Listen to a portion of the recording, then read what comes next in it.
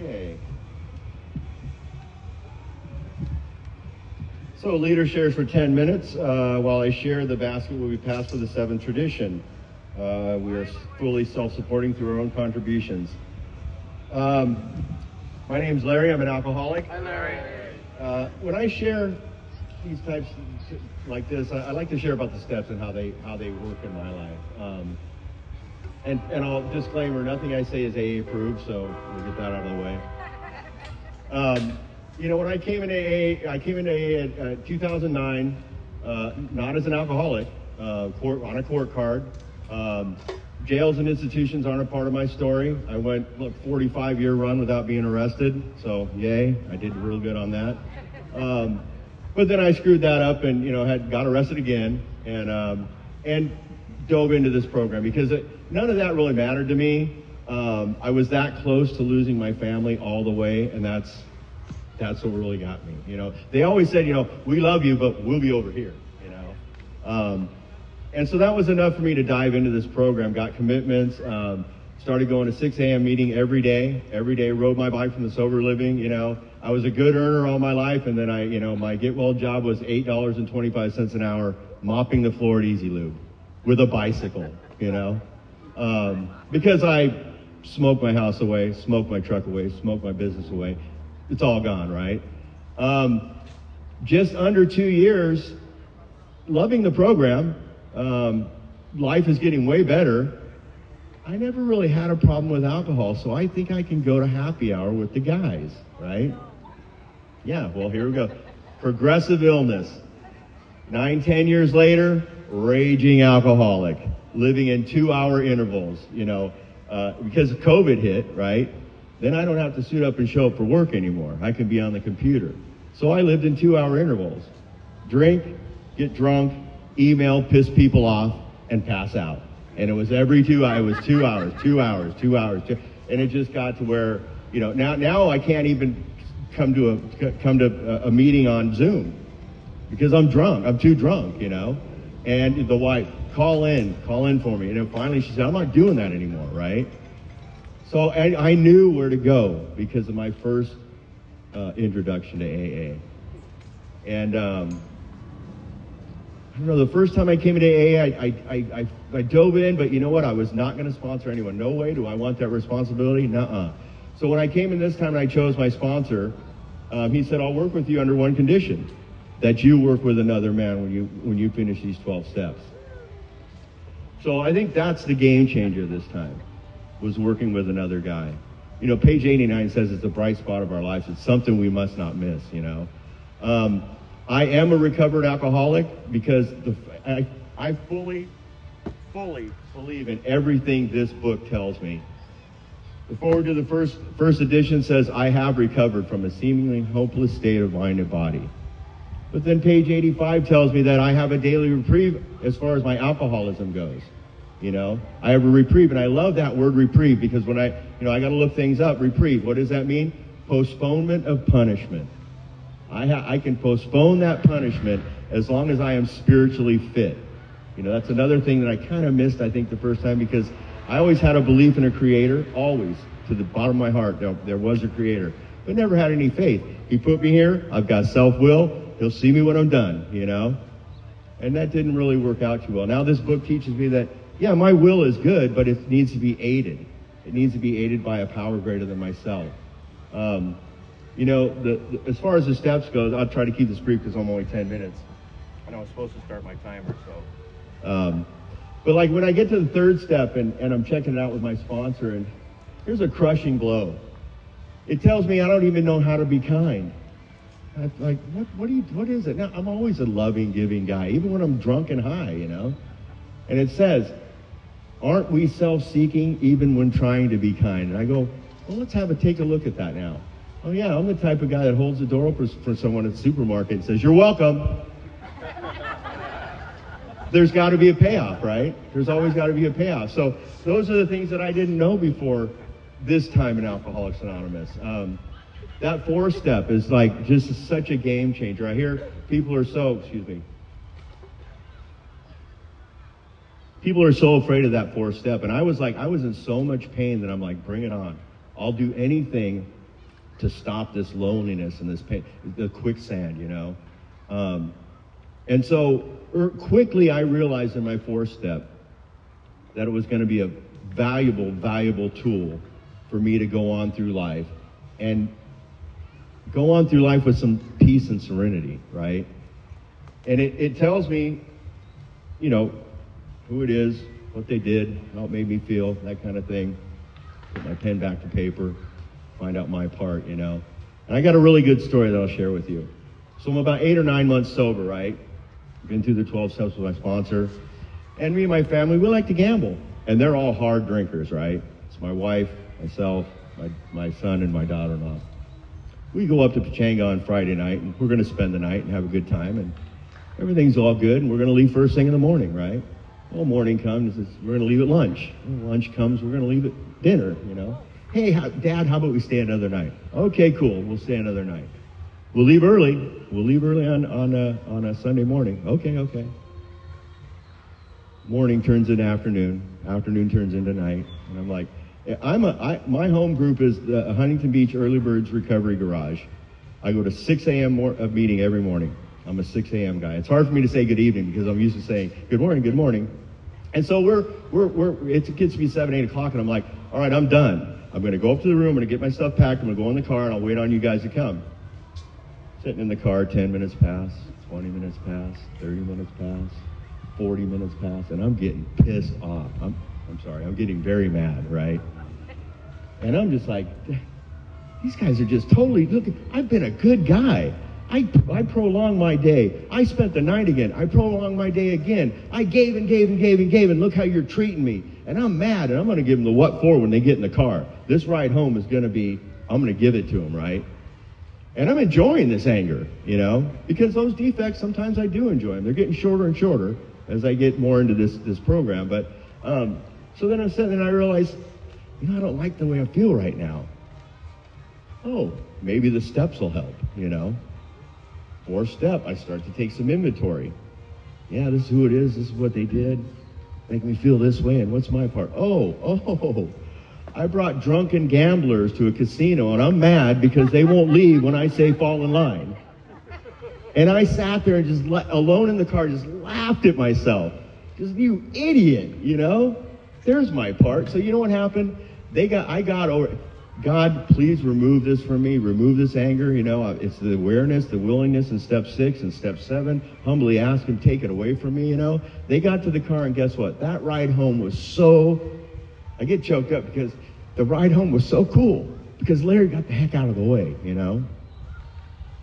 We laughed, we sang, we remembered things we did over the weekend, you know. So that's just proof that this program works when I apply it, you know. The 5th step, a little story about the 5th step. I go to my sponsor's house, we start reading the 5th step. My company is Australia-based, so the time zones are different. And I'm used to getting a lot of calls at 7, 8 o'clock at night because it's their daytime. And so I'm just sitting down, we're getting into it, and my phone rings, and I see it's the guys in Australia. I'm like, and here's where, you know, less than, it's my fault, something's wrong, we're releasing a new product, something's going to be really bad. Click, I'm not going to answer that right now, right? So we go through my 5th step, and I share my story and everything, and still in the back of my head, man, what is going on at work and blah, blah, blah. And so I get in my car and I pull out and I'm like, you know, we just talked about fear and how it's the evil corroding thread that our lives are shot through with. So I pull off and I go, I'm going to call him right now and get through this thing. No answer. Cool, I'm off the hook.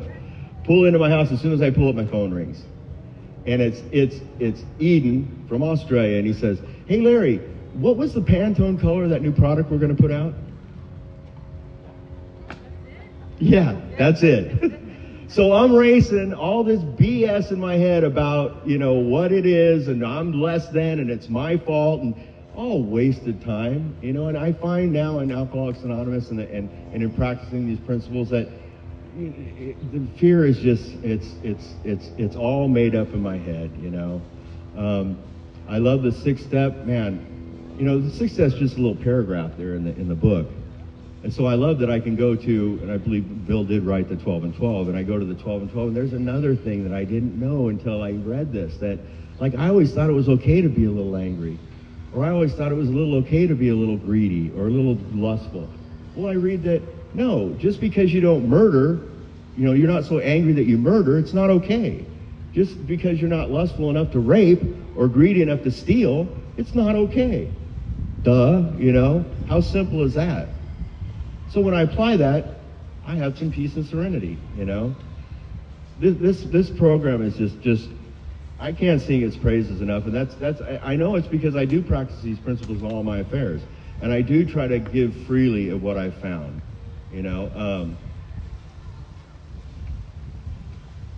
Like I said, on page 89, it says about the bright spot in our lives, The first guy I worked with about 8 months in, to see a 42-year-old man giddy like a teenage schoolgirl because he's getting his license, That's something you don't miss, man. It's just a wonderful thing, And to have him sponsor other guys. Before the meeting, one of my sponsees called me and says, I'm ready to go and do a fifth step with so-and-so, I mean, what a wonderful thing.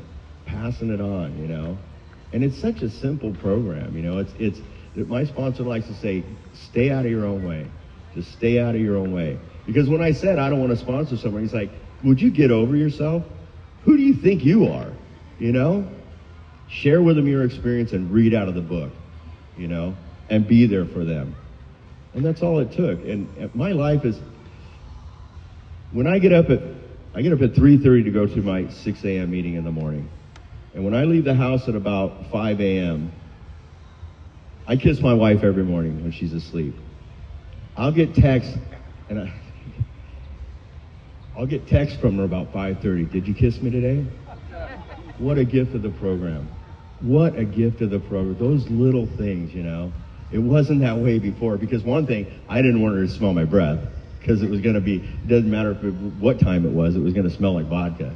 And I was going to end up having to apologize for something that I don't even know. I know, because I can just feel her aura, She's asleep and I know she's pissed. Because the night before I did or said something that was asinine, It's not that way anymore for me. It's not that way anymore, and it's all a gift of this program. All I have to do today is try to trust God a little more, the God of my understanding. Another wonderful thing about this program. Try to clean house as much as I can, and try to help others. And when I do those things to the best of my ability, because it is progress, not perfection, my life is wonderful. I live virtually stress-free today. Because I have these principles, and because I know my higher power, with my higher power, my own personal one, I'm exactly where I'm supposed to be. Whatever's happening to me is exactly what's supposed to be happening to me. And I get some peace from that. I no longer try to control life, I try to contribute, And that's the big deal. I'm not putting the lights and all that stuff together. I still have defects, and I still love to grab. In my 4-step, I ripped those defects off my back where I didn't see them, or I didn't want to see them, or didn't know they were there, right? Now they're just floating out there, because I know that, and it says in the 12 and 12 again, I believe, that, God doesn't render us white as snow without our cooperation. So I have those defects floating out there, and sometimes I grab them. Like I said, that time in the casino, I want to be angry right now, because I like to feel superior. And the weird thing is as I feel superior, there's always something in me that says I'm less than, And so there's always this thing going on, I don't have to go through that anymore, because I'm exactly where I'm supposed to be, and try to contribute rather than control, and pass it on. And, just also the 4-step, if I can't find my part, which 99.9999%, even if my part is untied up, that's my part, right? But if I can't find some sort of solution, the book even tells me, just be kind, man. Just be kind. You wouldn't treat, the dude's sick just like you. Right? The girl's sick just like you. You wouldn't treat a sick friend that way. Just be kind, Now when I look at people that tie me up a little bit, my higher power ends up telling me that you're him, dude. You're him. I sit in a meeting and some guy's spouting off some stupid stuff, and, because I know what's best, he's spouting off stupid stuff, and I'm like pissed off about that word. And then I realize, dude, my higher power goes, Larry, sit down and shut up. You're the same way. Do you like attention? Sure do, Only when I do it, it's funny. You know, those kinds of things. That dude is me, you know, the little analogy of cutting someone off the freeway. That dude is me. I cut people off on the freeway, and I'll do it 1,000,000 times more. So these are things that I've learned in this program, and I thank you for allowing me to be here tonight and being part of my recovery and letting me be a little part of yours. Again, I can't sing AA's praises enough. Man, this thing is just the higher power and the principles and my home group, my meetings, my sponsor. It's just a wonderful deal. So thank you very much for allowing me to share tonight. Yeah. All right, back to the script here. So our speaker tonight is Jesse. Let's hear it for Jesse.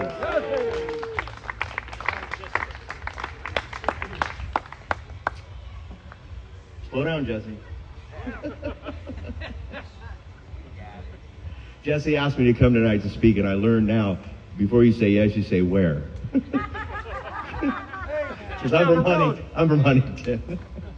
So I guess you take care of that when you're done, right? No, I know you got to take care of that. Oh, okay. Slow down, Yes, boy. you got to. Jesse gets to speak. Thank you. Good evening. My name's Jesse. I am an alcoholic. I'm very grateful that I got to wake up this morning. I didn't have to come to. And thanks for inviting us. Thank you, Les. Appreciate it. It's a pleasure to be here.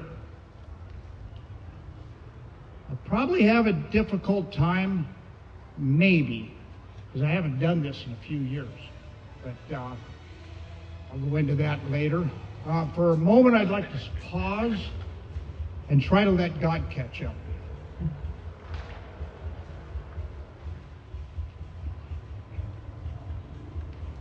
Okay. Now all I gotta do is remember what I said to him. So anyway, let's see. I'll go quickly, maybe. I was born in Albuquerque, New Mexico. Don't remember much about it. I was there for 2 weeks after I was born, and we moved on. I was born at San Dimas Base. It's a naval base out in the middle of Mexico, Albuquerque, New Mexico. And I always wondered, why would they have a Navy base in the middle of the desert? There's no room for a big ship out there. Already felt out of place.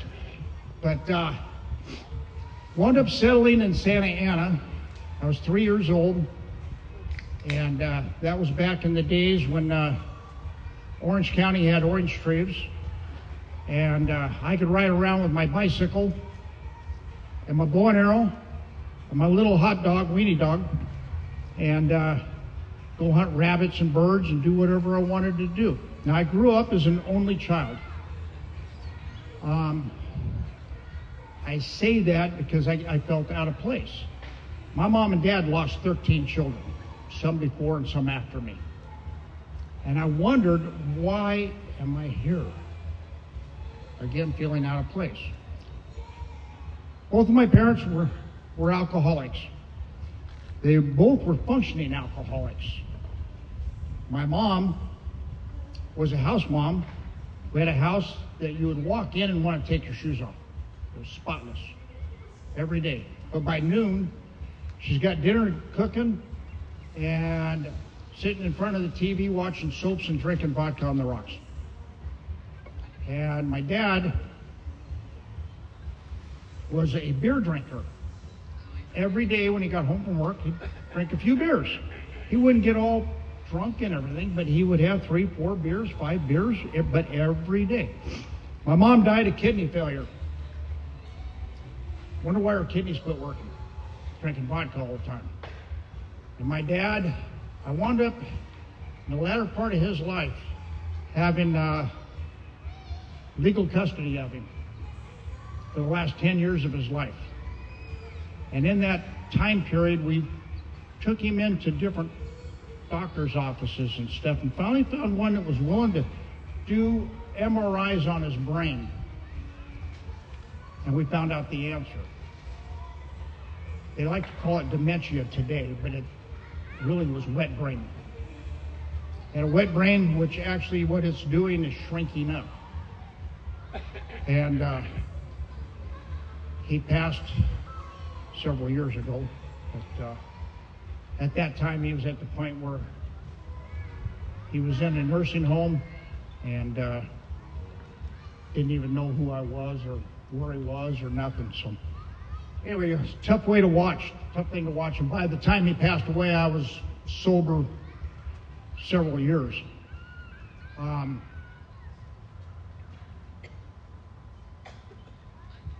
got to catch myself here. Now we'll go into some of the story about me. Let's see. I didn't start drinking until I was in my 20s. At 22 years old, I pronounced my mom dead. I watched her take her last breath. And being the only child, my dad was doing what an alcoholic does. He jumped into drinking, and so I had to take care of the funeral arrangements and all that good stuff. And my mom had already told me what she wanted. She wanted a church service, then be cremated and spread at sea. And we went around and went to the church that she had been a member of for many years, and sat there with a person, and we went through the date and the time and what we're going to do. And then he asked me this question: what are we going to do with your mom's body after the church service? Her wish is to be cremated, put to sea. Nope, we're not having that. We're not doing a service for her here. I said, wait a minute, somebody above you a few years before had said they recognized cremation. He says, maybe they do, I don't. He told me to leave right now. Leave now. Kick me out of the church. And I can tell you today that is when my drinking went from occasional to daily. That I had cut myself off from any type of higher power, God, spirit, anything. I walked out of that building, looked up and said, God, if you got your people down here working for you and acting this way, I want nothing to ever do with you again.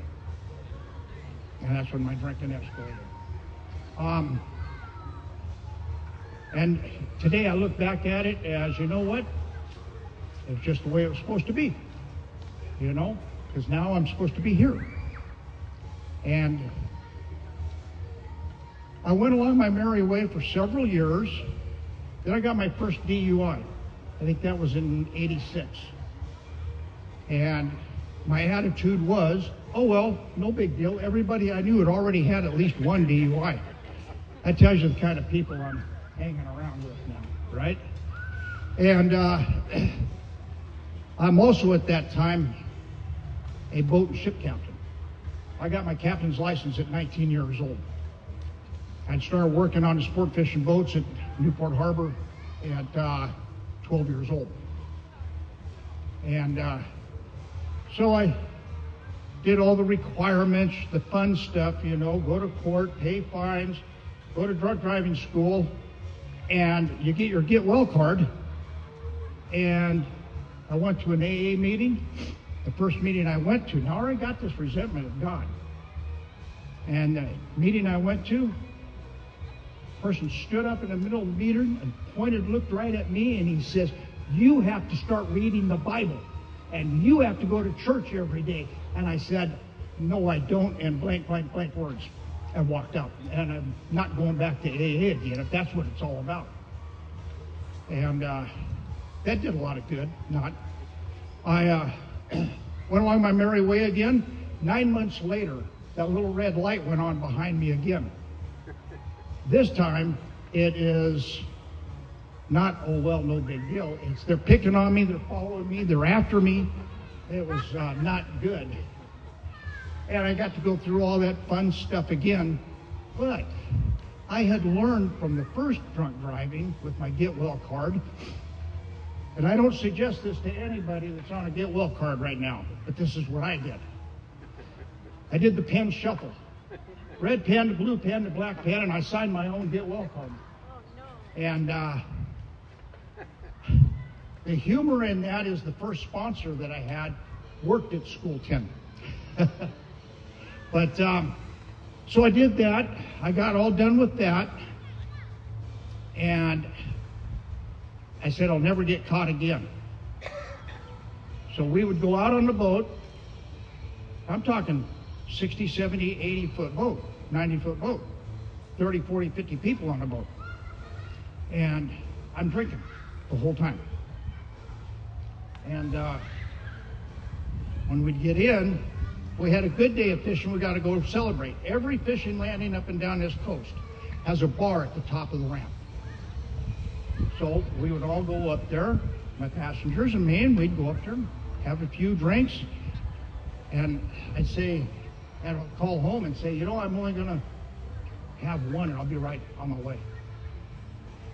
And like midnight or so, it's like, did it again, banging on the bar counter. They're not going to catch me. I go back down to the boat and go to sleep on the boat. Good idea. It's good for the rest of the public. Didn't do me much good. And after 3 or 4 days of doing that, I smelled worse than the fish. But that didn't stop me. But God always has a plan. And you hear the difference in me from what I just said a little bit ago to now. God has a plan. And it came time for me to renew my captain's license. You have to do that every 5 years. I go in there with all my class work and stuff that I had to do, and because you got to do radar classes, firefighting classes, blah, blah, blah, blah, blah. So I go in, they give me the test, I take the test, I pass the test, they hand me my license, and a lieutenant commander standing behind me grabbed me by the shoulder and spun me around and said, now we're going to take that one away from you, boy. What? He says, yeah, on your application you lied, and it's a federal document, punishable by 6 years in jail at least. What? Yeah. It said on there, have you ever had a DUI? And my attitude was, it's none of their darn business. So I said, no. Well, by 1990, they had come up with these things called computers, and I know nothing about them. And they had looked it up while I was taking my test, and that started the ball rolling to get here.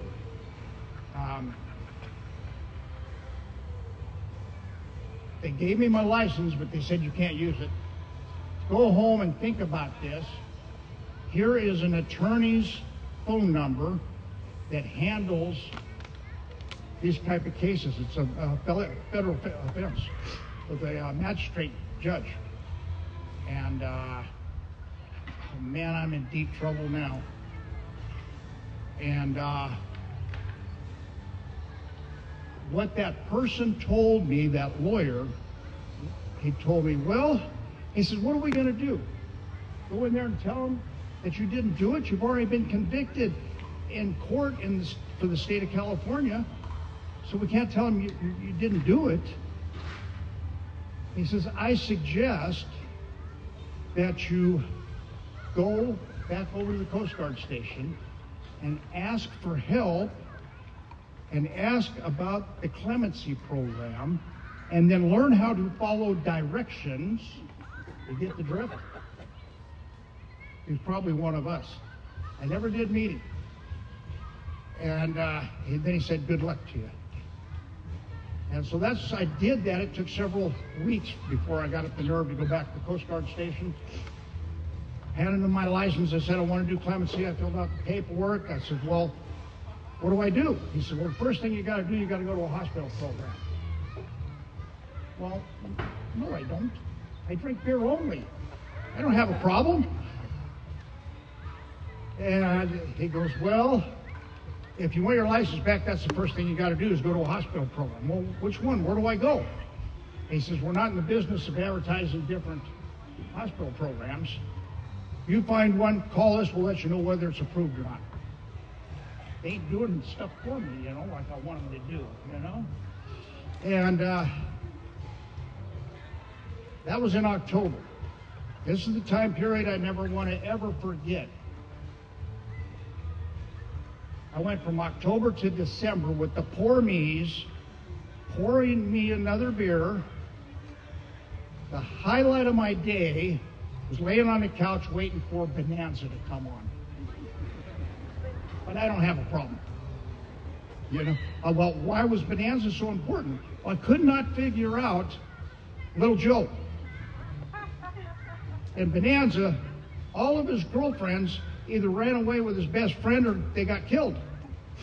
The next show is Little House on the Prairie, and he's got a family and a wife. How'd that happen? You know, it takes an alcoholic to think that way. But December 8th is what's now the ex-wife, but the wife, her birthday. So, okay, we're going to go out and celebrate her birthday. What does that mean? That means I get to drink. We went to Maxwell's by the Pier down there in Huntington Beach. And remember going in. Now, we're celebrating. I said I drink beer only. Well, that was because I thought I was controlling and enjoying my drinking. But now, I love 7 and 7s. So we're having 7 and 7s, and I'm having way too many of them. Remember walking out of there, walk across the southbound lanes of PCH? Northbound lanes of PCH, I don't remember. I don't remember how we got home. First clue that there was a problem is I'm on the couch, not in the big bed. Clue number 2, my untreated Al-Anon wife is standing over me with that look and that finger and that mouth. And it was like, oh, shit. I finally went, please leave me alone. I know I need help and I want help. She left for a little bit. I rolled off the couch, leaned up against the coffee table, and prayed to God, please help me. I know you want me to quit drinking, and I know I need to quit drinking. Please help me. Sends chills through me today when I think about it, because I never had the desire to drink after that. And she come back in and she goes, well, you ready? What are we going to do? I said, well, we need to find a hospital program for me.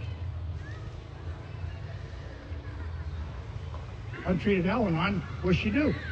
Grab the phone, start calling around, doing it for me. She called a hospital down there, and they said they would take me. And then they, not so politely, told her, we need to talk to him, not you. He's going to be the patient, not you. Hurt her feelings. She threw the phone at me, and I started talking to him. And first it was a decision. Do I want to go inpatient 28 days, or do I want to go outpatient two nights a week?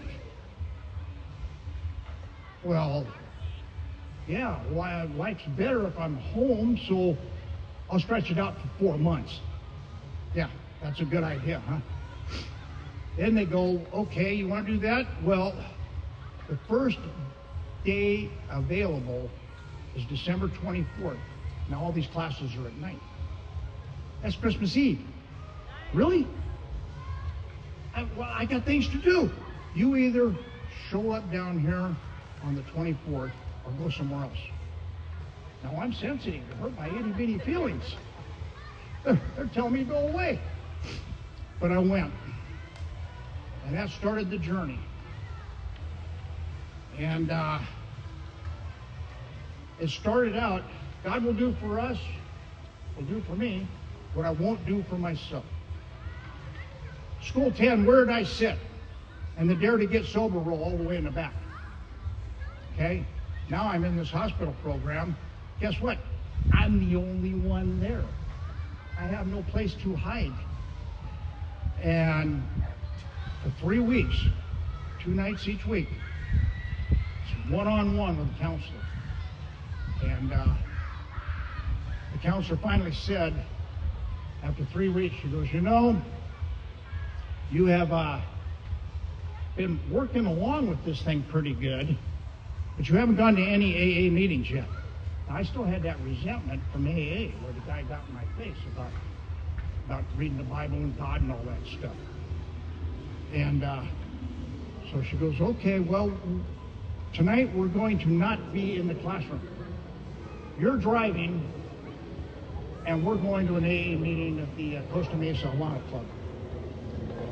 Oh, okay. Now, ladies, at that time was about as old as I am now. And I was afraid for her because there's all these bikers there and all this stuff. It's like, oh no. We walk in, she knew almost everybody there. And that got me going to meetings, and then I started hearing this thing about a sponsor. Now, what is a sponsor? I had no clue what a sponsor's for or does or anything. What I knew was in the boating industry, they got these race boats and stuff like that, and they have sponsors financing them. So what do I think? Good, I'll find a sponsor and they'll help finance me because I'm unemployable now. You know, everything will be okay. I said that in the morning meeting that I was going to, and everybody laughed and said, no, no, no. It's somebody that you can sense has a peace and calmness in it, that knows the big book, like Larry. He knows the pages and all that stuff. He's been through it. And somebody that kind of seems compatible for you. So what did I do? I listened in the room. The guy I picked was a cross-country truck driver. Why did I pick him? His big tractor-trailer rig had a diesel engine in it. The boats I ran had big diesel engines in them. That's why I picked him. God will do for us what we won't do for ourselves. Bottom line, I was with him when he took his last breath, by his request, when they unplugged him. That's how close we became. He became somewhere between my father figure and a brother. Now, we got into doing the steps. We did the first 3 steps all at one time at his house. He says, it doesn't say anything in that book about writing stuff down. He says, you admit you're an alcoholic. He said, trust me, your life is unmanageable. You can't even go to work. 2, that you're, I forget. Hold on. Where is it? Came to believe that a power greater than yourselves could restore you to sanity. And he told me a story about himself. He had 2.5 years sobriety. And he wound up in the rubber room. And his sponsor came to visit him. And he asked his sponsor, how come I'm in here? Because God's restoring you to sanity. You know? And then step 3, made a decision to turn our will, which is my mind, our lives, which is our action, over to the care of God as we understood him. And I still had this anger thing about the God deal. But he said, pick your own idea of a God. And then he finally told me what it says in the 12 and 12. G-O-D, group of drunks. He says, the group, everybody there is doing something you can't do. They're staying sober. So, use them as your higher power. Since then, I've heard some other really interesting ones. I've spent a little bit of time up in Mammoth here the last few years. G-O-D, great outdoors. Go out there and go for a walk in the forest and stuff. See what God does out there. It humbles you. You know, I don't have to be afraid of that God anymore. The one I know now, I got from the book of Alcoholics Anonymous. It says, deep down within every man, woman, and child is the fundamental idea of God.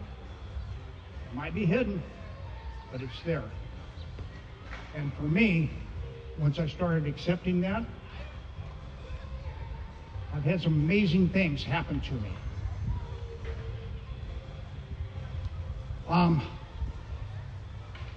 I'll get back to that in a little bit. Step 4. My sponsor said, okay, now you can do step 4. And by that time, I'm going to a meeting that was using, back in that day, they were tapes, cassette tapes, of Joe and Charlie, the Big Book Comes Alive. We would listen to 45 minutes, take a break, come back in, and try to keep the meeting on what did you hear, what did you hear, what did you hear tonight. 45 minutes of time, my head wanders off once in a while, and I don't hear everything. And in that meeting, they had a handout with the 4th step by the Big Book, all laid out. Thing you got to do is go make more copies, especially on the first one, the resentments. Oh, I haven't got any resentments. So I started writing, and there was pages and pages of stuff kept coming up. And my sponsor knew that I had all this stuff. He said, well, after a few weeks, he goes, have you started on your 4th step? Well, no, not yet. He says, all right, next week. And I had to call him every day. Every day I had to call him. A week later, he goes, you get started yet on that 4th step? Well, no, not yet. 3rd week? Well, no, not yet. He hung up on me. And then called back and said, you either start your 4th step or you're going to go get drunk. The choice is yours. He goes, I've already done my 4th step. I'm not doing yours. And he hung up again. I'm still real sensitive. But that was the best thing he could do to me. The next morning I went to, at that time it was a 7:30 morning meeting, and I got back home. Now I'm home. At that time, my son's off to preschool, the wife's off to work, and I'm home alone. Now that same coffee table that I knelt up against had on it my Big Book. Oh, I had a brand new notepad, a brand new pen, and then the outline form. And I looked at that stuff, and I prayed, God help me. I know I need to do this 4th step. Please help me write it. Put the pen on the paper. I don't know how long it took. I like to say 45 minutes, but I didn't pay attention to time that much. But it wasn't all that long, and I had pages of resentments, several pages of fear, sexual conduct, and I was done. Now, I'd been afraid of doing this. It's cleansing. It felt good. I was happy. I finally did something in AA. So I called my sponsor. This is good. I'll see you in the morning. Oh, shit. Now I got to tell him. That's what I was afraid of. And got to his house. He had me answer some questions out of the Big Book. Then he says, okay, go ahead and start reading all your stuff up. And he picks up a magazine. It's in front of his face. Really? You're not even listening to me? I'm spilling my guts. With a little pencil in his hand. And on the margins inside that magazine, he was writing character defects and shortcomings. And thank God for the old timers that have been through things and know how to help us along our way. When I got done giving him my 5th step, he says, okay, now go home and rest for an hour. That's what it says in the book. So I went home. I fell asleep for an hour, exactly an hour, and woke up. And wow. And I felt completely different. Now, 6 and 7 are the forgotten steps a lot of times. Right now, if anybody's reading the Daily Reflections, that's what they're talking about. But they never go away. I never get them completely tucked away. They pop back up. When Larry was up here speaking, he looked at me on one of his anger things, because I went through that the other day. some person about 30-something years old kicked a skateboard out in front of me in my truck. I went to hit the brakes and I looked in the mirror and there's a truck right behind me. So I couldn't really lock them up. I ran over that skateboard. And right now my radiator's leaking on my truck. And the guy did it on purpose. He looked right at me and he kicked the thing out. And it's like, what's this world coming to? I don't know. I can tell you one thing, he's probably one of us because he looked like it. We know what they look like. I know what I look like. I didn't take showers for days at a time. So I had a few choice words with him, and then I told him I was sorry afterwards. But, you know, we don't get cured. We just put things neatly away for a while. And then we get to learn lessons again. Step number 8. I brought my book up here so I could go through and remember the steps, but I'll take it. Step number 8. Made a list of all persons we had harmed and became willing to make amends to them all.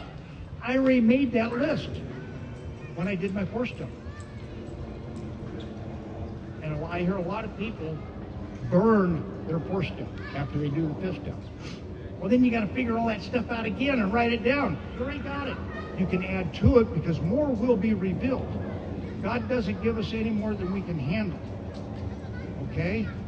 So what I wrote down at the beginning was so much that I added to it, and then I started making my amends.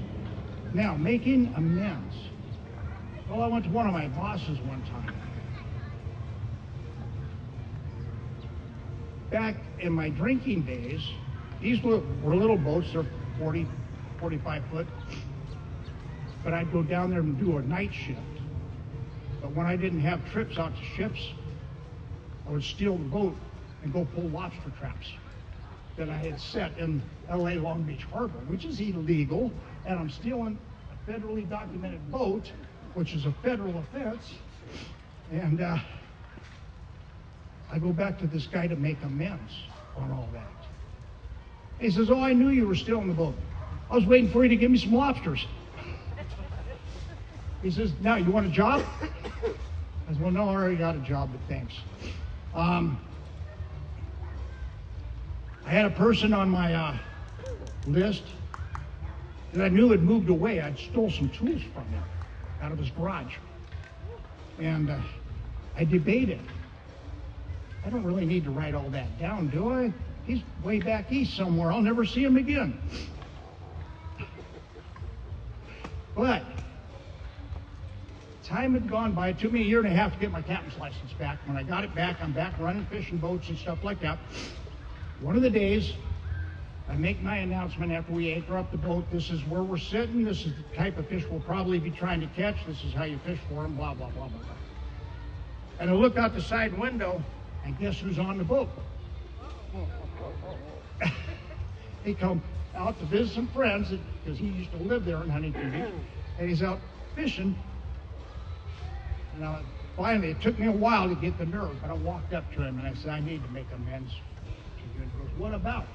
He didn't even think nothing about it. He didn't even know that I stole the tools. He didn't miss them. And I'd worried about that for a while. But that's what we do when we do these steps, like the 4 step and stuff. We write stuff down no matter what.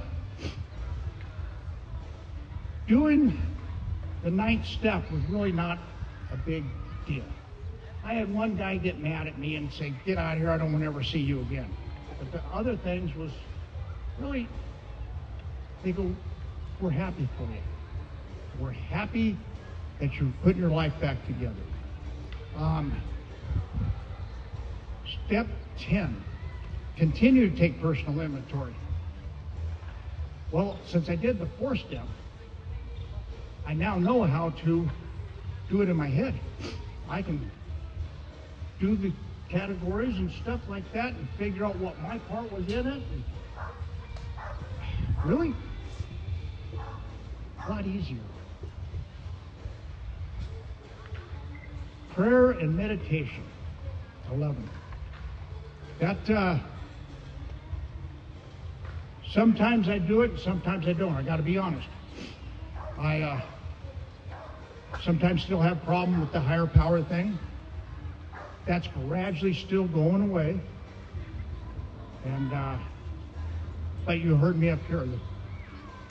Ask God for help. Help me do this. And so we do that now. The 12th step. We read the promises in a lot of the meetings we go to. The greatest promise that I know of, or that I hear, is step 12. Having had a spiritual awakening as the direct result of these steps. Not maybe having had a spiritual awakening. What a great feeling that is.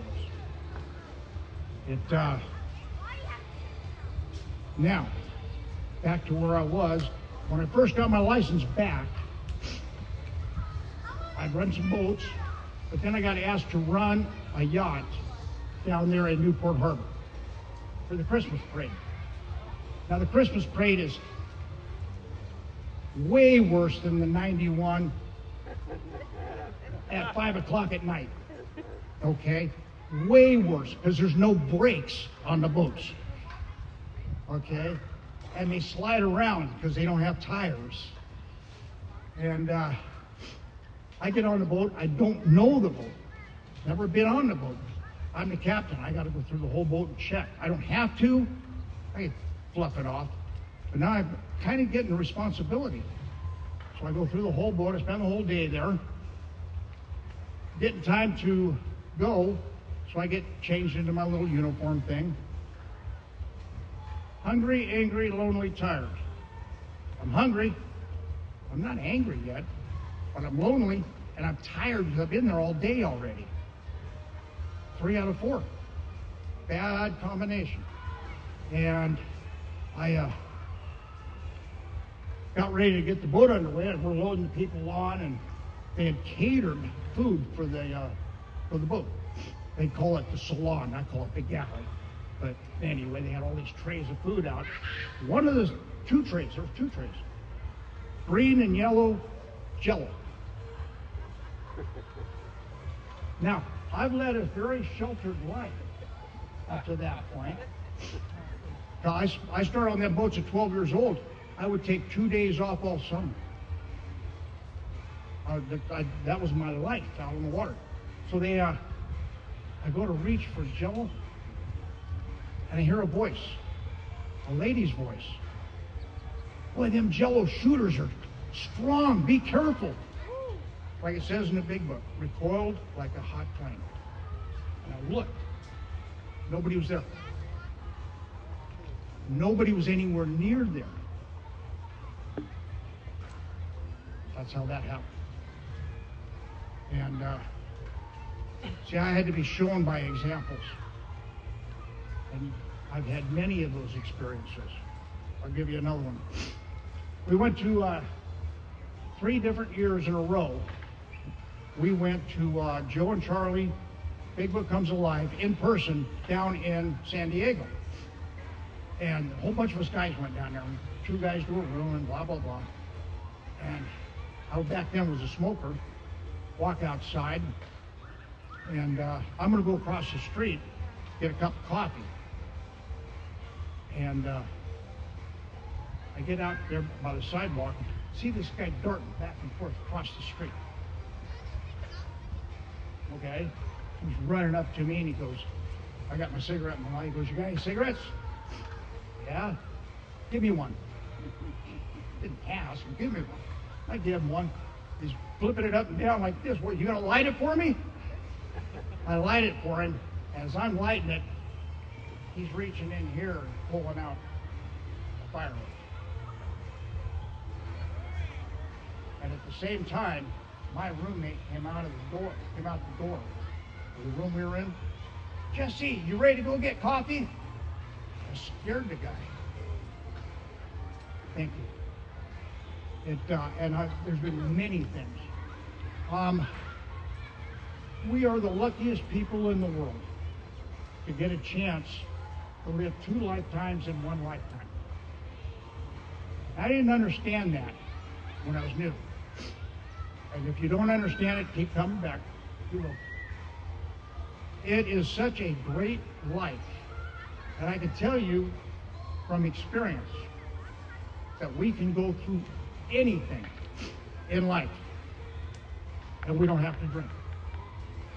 I went through a nasty, nasty divorce 10 years ago. 34 years of marriage. We had a house for 30 years. I found out she refied it 5 times. We sold it for $900,000. I got less than 100. I walked in on her and her boyfriend. Didn't have to drink over it. My health is not good. Let's know someone. 13 back surgeries. Had 5 stents put in my heart. Then I went through a 4-way bypass. I've had half a lung removed. I've had vascular surgery on the left leg where they took the inner lining out. The right leg, they kept trying to brush it clean. That didn't work too well. 25 times of that. In the process, I had 100% blockage in the leg, the main and the secondary femoral artery. And it was 3 o'clock in the morning. If you're diabetic, your sugar numbers go up around 3 in the morning. It's just a standard thing. It was 3 in the morning.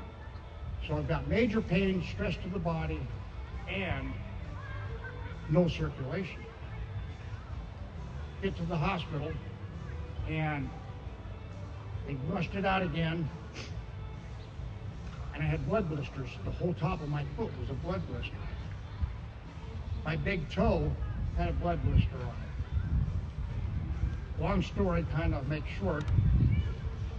We got the blood blisters taken care of, except for the one on the big toe. I wound up back in the same hospital, back up that way. And I had passed out. I don't remember the ambulance ride. I don't remember getting to ER. I don't remember none of it. I come to, and I looked, and here's the same doctor that I'd been in that hospital for 2 weeks before. And every day they come in, we're going to cut the big toe off. No, we'll cut the foot off. No, we're going to cut it off the knee. No, we're going to cut it off up the hip. Every day was something different. Really? I went down there. My vascular doctor said, when I left the hospital down here, he said, whatever you do, don't let them take your big toe off. There's absolutely nothing wrong with it. It's a blood blister. It's superficial. I get back in that hospital, and the guy says, well, welcome back.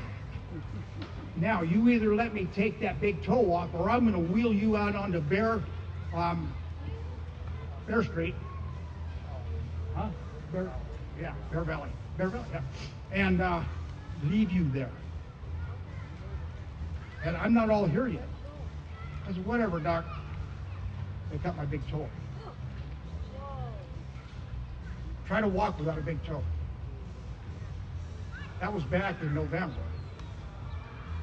A few months ago, we finally got convinced that I had gangrene in my foot, in the bones. The gentleman over here is going through the same thing. I had a PICC line up inside my heart, gave myself antibiotics every day. And luckily that went away. We had to cut the ball of my foot and stuff off. Like I said, we can go through anything in life. We don't have to drink over it. 1, because we learn how not to drink. But 2, I got a whole family right here. Our last name's alcoholic. I grew up as an only child, and I got brothers and sisters everywhere. Thanks for letting me share. Thank you for letting me be here.